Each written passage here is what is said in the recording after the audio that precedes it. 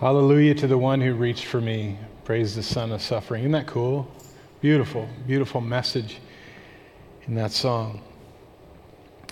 Glad you can be here with us today. My name is Mark. I'm one of the pastors here, and so glad you can worship with us. If I haven't met you yet, I'd look forward to doing that, and I'll meet you up here afterwards if that works. I want to remind you quick, just a little housekeeping here. We have our congregational meeting is tomorrow night. So if you're a member, we encourage you to be here. If you're a regular attender, we encourage you to be here. We want you to find out what's going on.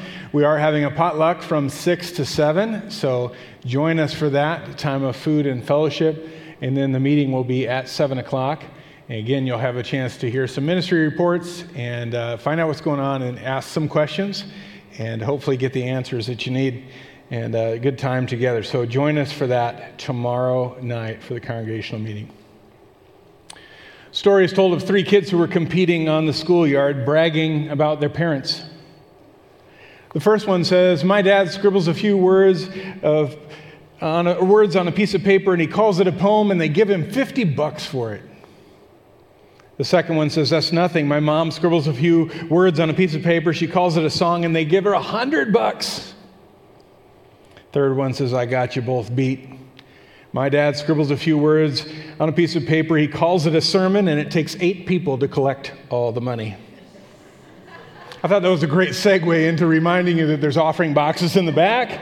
We don't collect offering like we used to. That's shameless, isn't it? But anyway, just part of our worship is in giving our tithes and offerings. So thankful for your faithfulness in that regard.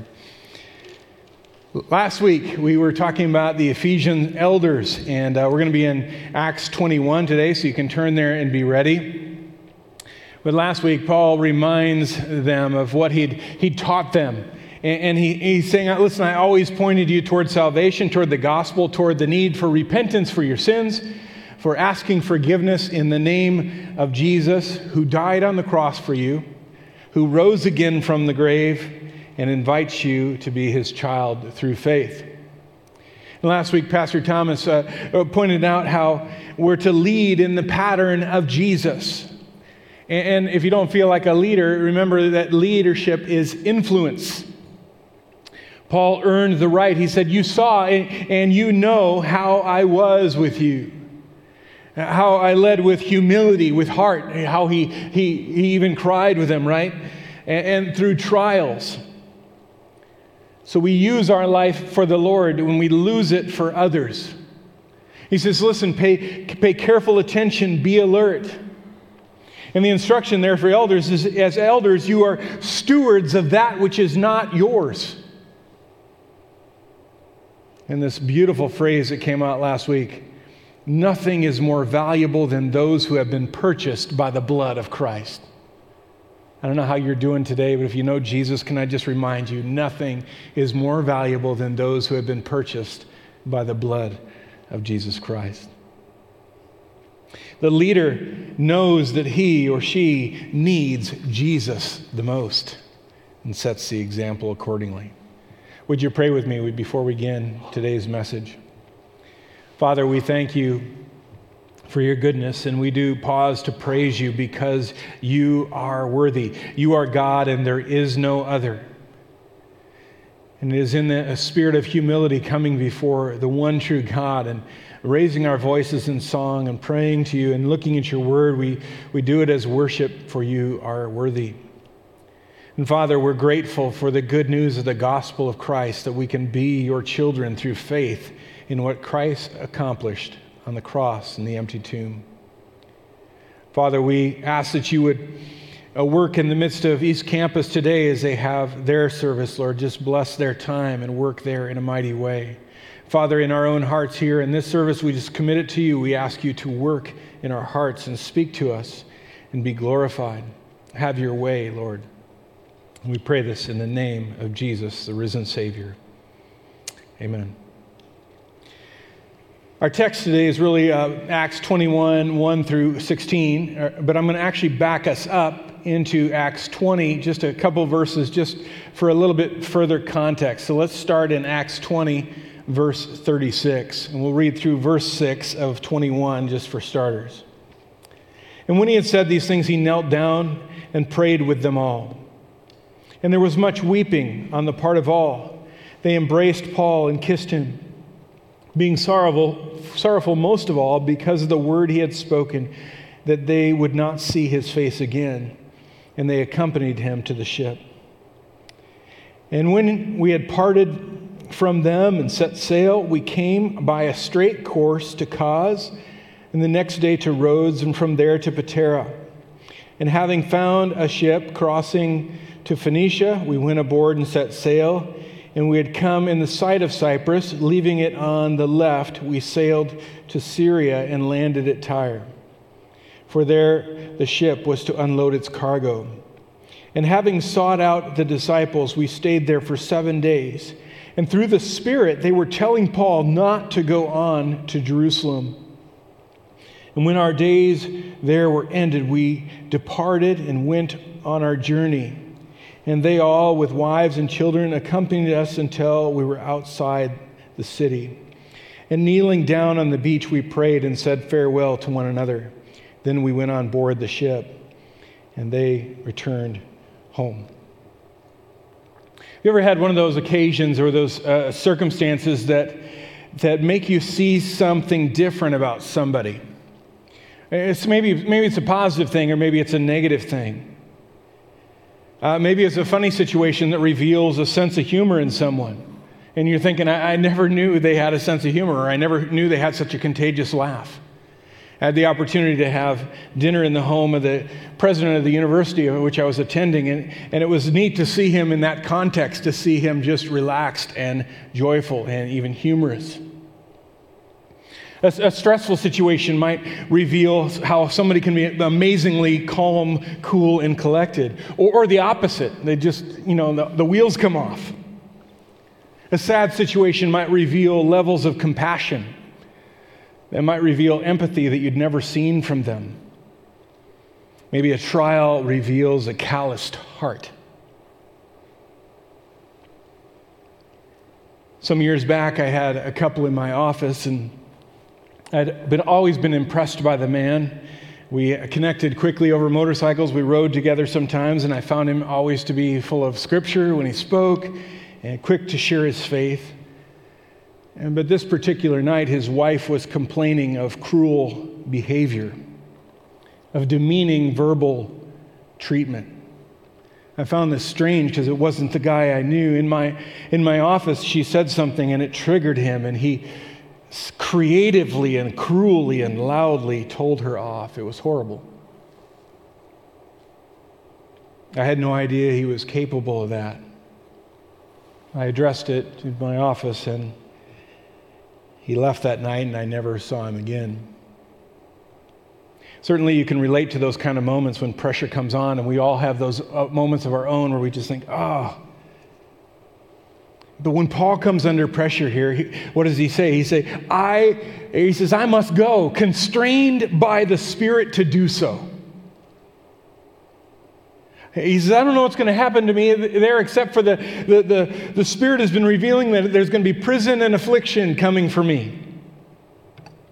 But Paul just wants to be faithful, to carry out the ministry Jesus asks of him, to be faithful to the end, to testify to the gospel of grace.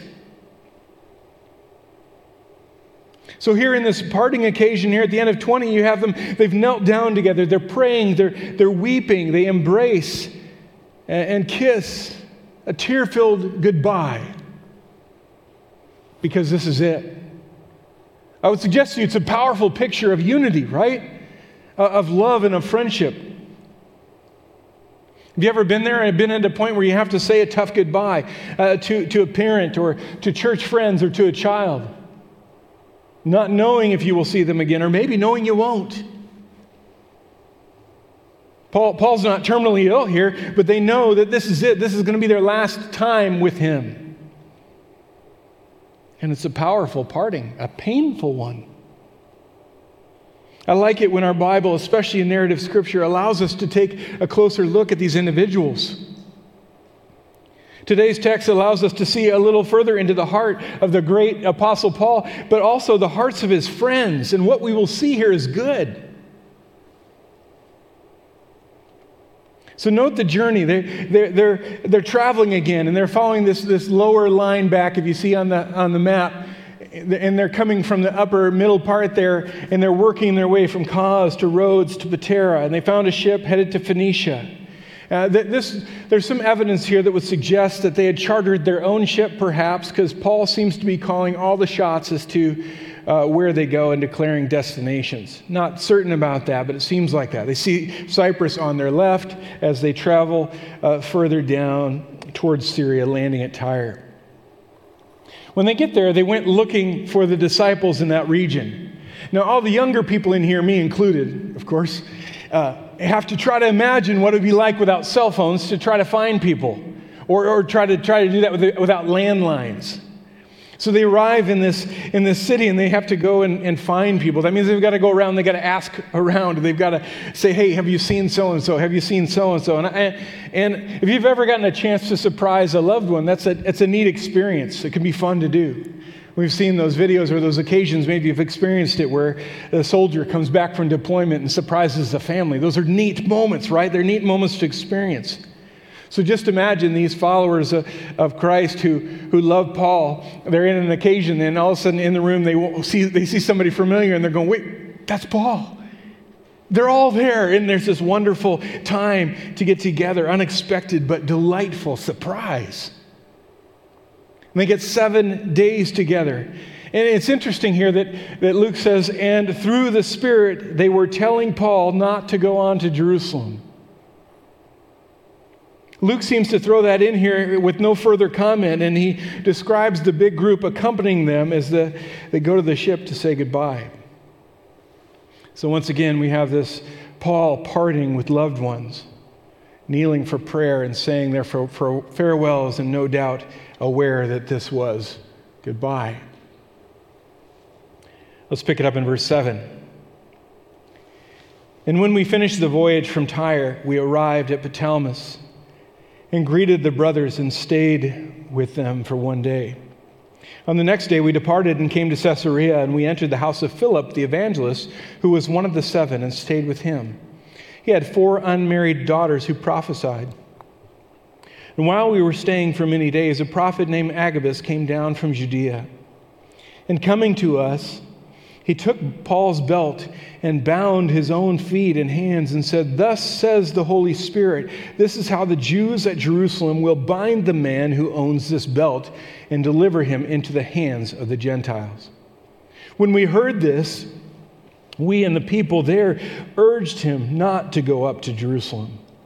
Then Paul answered, "What are you doing, weeping and breaking my heart? For I am ready not only to be imprisoned, but even to die in Jerusalem for the name of the Lord Jesus." And since he would not be persuaded, we ceased and said, "Let the will of the Lord be done." So a little more travels here. They go a little further on their journey. They're at Tyre, and then they go to Ptolemais for 1 day and on to Caesarea, to Philip's house. Here we have 2 previously mentioned people again. Philip, one of 7 chosen back in Acts chapter 6. I don't know if you remember back that far. He was a man of good repute, full of wisdom and full of the Spirit of God. Remember, they had to care for the widows. Then we had Agabus, a prophet who showed up in Acts chapter 11, who foretold of the famine. So we see him again. This time he has a message for Paul and for those there. Luke's account of this suggests that Agabus first gives this prophecy using a visual aid and then words. Can you imagine the scene? Agabus just comes in, but he has that serious, "I've got a prophecy to share" look on his face, right? And he just beelines for Paul, and all eyes are on him. And he reaches and takes Paul's belt from him. And then back then a belt would be a rope or a strap that would go around the waist twice and be tied in front. So Agabus takes this belt from Paul and begins to tie up his own feet and then to tie his hands. Quite a scene. And he says, "Thus says the Holy Spirit. This is how the Jews at Jerusalem will bind the man who owns this belt and deliver him into the hands of the Gentiles." Pretty dramatic scene, right? I mean, this type of prophecy was not new. In the Old Testament, when King Solomon turns from the Lord and is not doing the right things, in 1 Kings chapter 11, verse 29, we read this. And at that time when Jeroboam went out of Jerusalem, the prophet Ahijah, the Shilonite, found him on the road. And Ahijah had dressed himself in a new garment, and the two of them were there alone in the open country. And Ahijah laid hold of the new garment that was on him, and he tore it into 12 pieces. And he said to Jeroboam, "Take for yourself 10 pieces, for thus says the Lord, the God of Israel, behold, I'm about to tear the kingdom from the hand of Solomon, and will give you 10 tribes."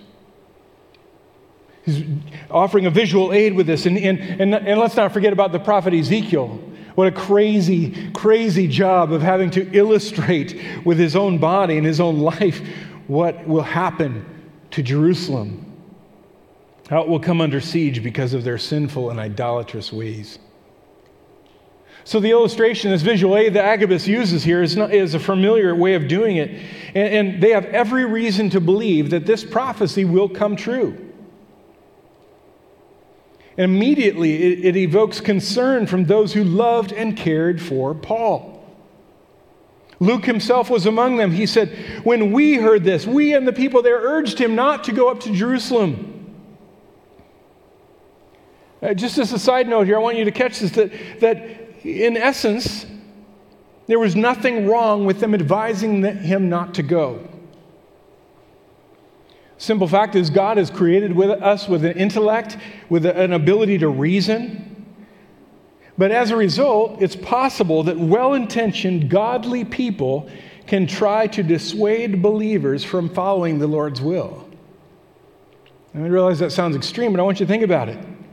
Think of the individuals thinking about going to missions in a foreign land. Maybe your response to them is, well, you're pretty young, are you sure? It's kind of dangerous. You're not married yet. Wouldn't you like to have a family and then maybe do it? Or maybe somebody wants to be radically generous. And you go, boy, that's great. I love your spirit there, but are you saving yourself enough? Or maybe somebody wants to go to a dangerous place and share their faith, and the advice is, well, wouldn't you be safer in a group? Why don't you get a group together? Or better yet, why don't you share your faith right around here? It's a real good neighborhood. Well-intentioned, good reason, sound intellectual concepts. But see, the problem was that Paul knew that God wanted him to go up to Jerusalem. For Paul, disobeying is not even an option. If you back up into chapter 20, verse 24.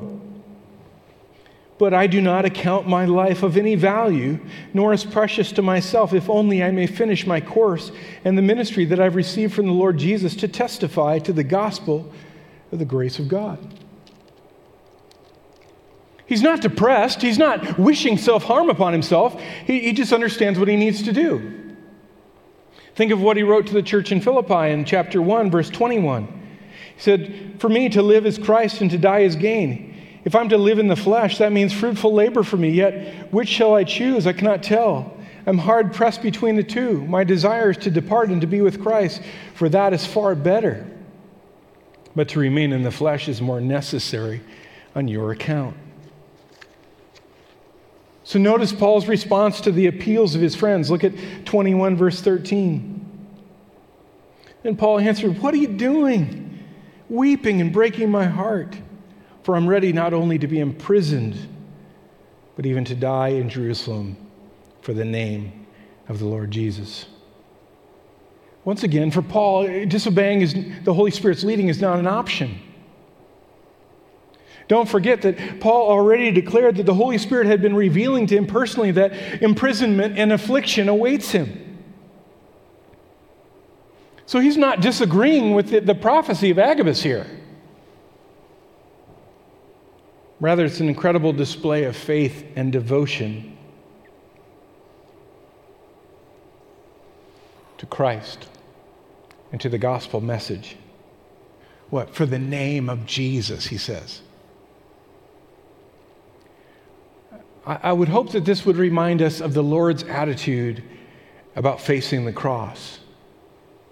Matthew's gospel records for us that Jesus was telling his disciples what he must go through, that he must suffer and be put to death. And what does Peter do? He says, Lord, no, right? This must not happen. Not a bad response from Peter. A loving one for sure. But what does Jesus say? Get behind me, Satan. You're not setting your mind on God's interest, but on man's. And Jesus said to his disciples, if anyone wants to become my follower, he must deny himself, take up his cross, and follow me. Let's look at the last two verses and I'll make some observation here. After these days, we got ready and went up to Jerusalem, and some of the disciples from Caesarea went with us, bringing us to the house of Mnason of Cyprus, an early disciple with whom we should lodge. We're moving on again, more goodbyes. I want to take a little bit of extra time and talk about some observations that we can make here from the text. And I'm going to ask that you allow me to do so by first asking them as questions. So first of all, what do we do with the fact that Philip has 4 unmarried daughters who prophesy? So what do we do with that? It's kind of a weird segment of Scripture. Second, does a conflict appear here as it pertains to the direction of the Holy Spirit? And then is there disobedience? And why is it even here? What do we get from it? Third, if you're Paul, and the Holy Spirit has been telling you that imprisonment and affliction awaits you, and then Agabus comes in and puts this display on, then what do? What are your options if you are the Apostle Paul? Or maybe it's better said, do you have an option if you are the Apostle Paul? Fourth, if you are Paul's friends and co-laborers in Christ, what do you do with the prophecy of Agabus? Do you just stop and say, oh, that's a shame, Paul? Or are you more emphatic? You say, no, Paul, don't go. No matter what you do, don't go. And maybe you go to the point of physically restraining him. Paul, you're not thinking clearly. You just got told, and you even said that the Spirit's been telling you the same thing. So stop. Don't do it. Matter of fact, we're just going to restrain you. And you list the reasons why. So were they wrong to stop him? Now, I'll attempt to give you answers to my own questions. You know, a guy should ask questions that are easy to answer, then he can just easily answer them right? But anyway, I don't. First of all, what do we do with these daughters of Philip? First of all, I think it's noteworthy that Paul takes no issue with Philip's daughters who prophesied. There's no confrontation there. There's no tension. Luke seems to want us to know about them, but it's a very much seems to be just kind of an added phrase in there. It would seem that they were serving the Lord in this capacity. Whenever we see something like this, we always have to look at it through the lens of all of Scripture. We've got to say, okay, what does Scripture say as a whole? And then move forward from there. What I will say with clarity is this is not a central point of this text, so I'll move on only after I say that too often women are underutilized and underappreciated in the realm of church ministry. And I'm sorry that's the case. So just hear me say, I appreciate you. I'm grateful for all that you do. Is there conflict between what the Spirit has said and even what Paul's doing? What do we do with that? Let's go back to verse 20 again or 22 in chapter 20. And now, behold, I'm going to Jerusalem, constrained by the Spirit, not knowing what will happen to me there. So, is there conflict here? I'd say the answer is clearly no, and here's why. The same Spirit, the Holy Spirit of God, can commission and call Paul. He can also then warn him of what it's going to be. And he can also alert the others as to what it's going to be. There's not a conflict here. More importantly, we see it very clearly in the text that Agabus did not say the Holy Spirit instructs the owner of this belt not to go up to Jerusalem. He doesn't do that. He doesn't say don't go. No, he told them, here's what's going to happen when you do. It's not don't go, it's going to be rough, and this is what's going to happen. And I would say that this prophecy was really more for those who were with Paul than Paul himself, because Paul had already been told by the Spirit that affliction and imprisonment awaits. Third, what are Paul's options here? Sure, he could rebel. You and I have had those occasions where maybe the Spirit of God is prompting us to do something and we in turn run from it. Or we excuse it away, or we look at our watch and we say, it's just, I'm not going to have time for this conversation. I got to keep my schedule, therefore I got to keep moving, or whatever, or I can't give that much or it's going to put things too tight. We have all of our lists, and so maybe we have those moments when we rebel from God. And so we say, certainly Paul had the option of rebelling. But we also have to remember when we look at all that the Spirit inspired him to write, I want you to know something very clear about Paul. Paul understood who he was in Christ, at least as much as a finite mind could. So Paul understands that for him to now start living according to his desire and his will is contradictory to who he actually is. What does he say? We are new creatures in Christ. If he understands his identity as a Christ follower and one who does what the Spirit leads, he can't go against that. So to run would require denying who he actually is in Christ, arguably leaving him with no option but obedience. Fourth, Paul's friends and co-laborers. Did they do the right thing or not? I would argue they did exactly the right thing. What did they do? They expressed love and care for their friend, for their brother in Christ. They're going, no, Paul. We know you're zealous for the gospel, but certainly that there's other places God can use you. Look at how much he's using you here, and there's other places. Just don't go there. I mean, Agabus just gave that prophecy, and the Spirit even testified to you that hard things are coming. So don't go. Are they doing the wrong thing? No. They're loving Paul. They're caring for him. And we see it especially as you read the whole context. Look back at 13 and 14 with me again. And Paul answered, "What are you doing? Weeping and breaking my heart, for I'm ready not only to be imprisoned, but even to die in Jerusalem for the name of the Lord Jesus." Notice this. And since he would not be persuaded, we ceased and said, "Let the will of the Lord be done." For them to have persisted and not come to the point where they said, "Let the will of the Lord be done," would have been the problem. But they support him even in a decision they don't want him to make. As believers, we're to boldly follow the leading of the Holy Spirit to go where he calls and to do what is required for the furtherance of the gospel.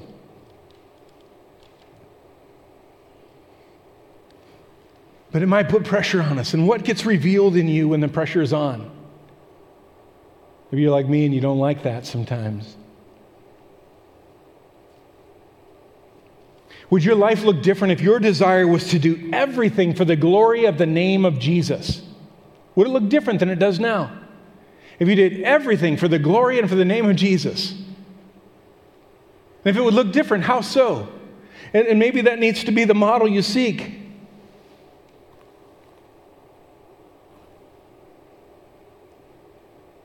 Another question, who are the believers in your life that you're deeply connected with? So much so that the thought of not being near them is painful. Brothers and sisters in Christ, community is so important. That's why we have community groups. That's why we have different groups that you can meet in and get together with and have support so that you have that care and people that will pray for you and be with you and walk with you and even say, what are you doing when you're going off course? You need that. Community is important. Literally yesterday, I got the mail from the mailbox, and as I just sifted through it, there was a card in there with my name on it, and I opened that card. And this card was from a life group back at my church in Freeport. And they wrote within that, we want you to know we're praying for you, we're praying for your wife, we're praying for your family, we're praying for Parkview Church. And they all signed it and wrote a little note with it. This wasn't even the life group that my wife and I were in. It was just one of the groups. And how beautiful. They have nothing to gain from that, at least not in an earthly sense. But it's just, you're not with us, but you're in our thoughts, you're in our prayers. Community is important. It binds us in an amazing way. Some years back, I was dealing with a very difficult church as the superintendent. This church was in southern Illinois, and they just had problem after problem.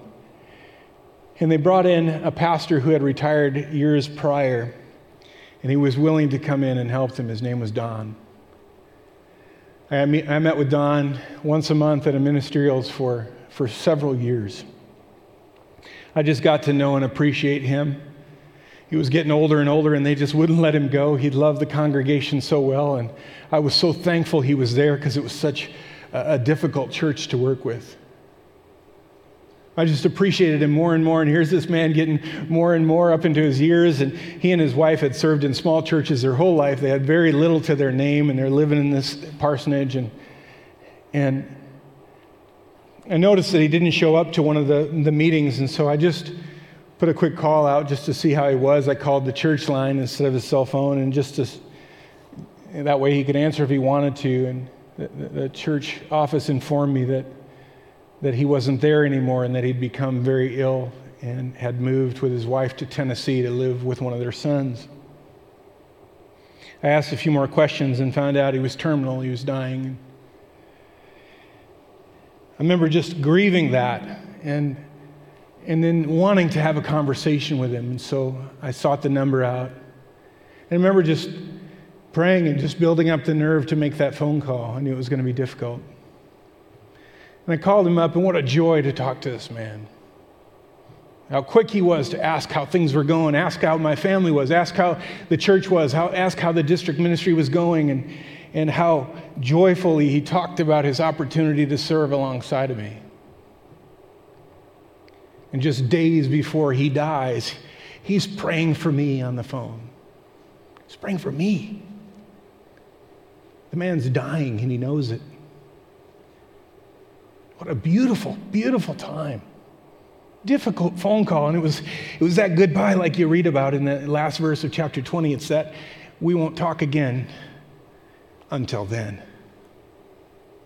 On this side of heaven, our conversations are done. Beautiful. If you are in Jesus Christ, if He's your Lord and Savior, I want you to know that you have access to the deepest, most beautiful community possible because of the gospel of Christ. Our world can only look at it and wonder, and our world can bond over different things and connect over other things, but they cannot connect like we as believers in Christ can connect because of the gospel of Jesus Christ that unifies us. It's beautiful, and you need it. So I ask you, do you have a deep bond with other believers who encourage you in your faith? True friends in Christ. Are you really willing to suffer for the gospel message and even going into difficult places for the name of Jesus? Are you open to follow the Holy Spirit as He leads?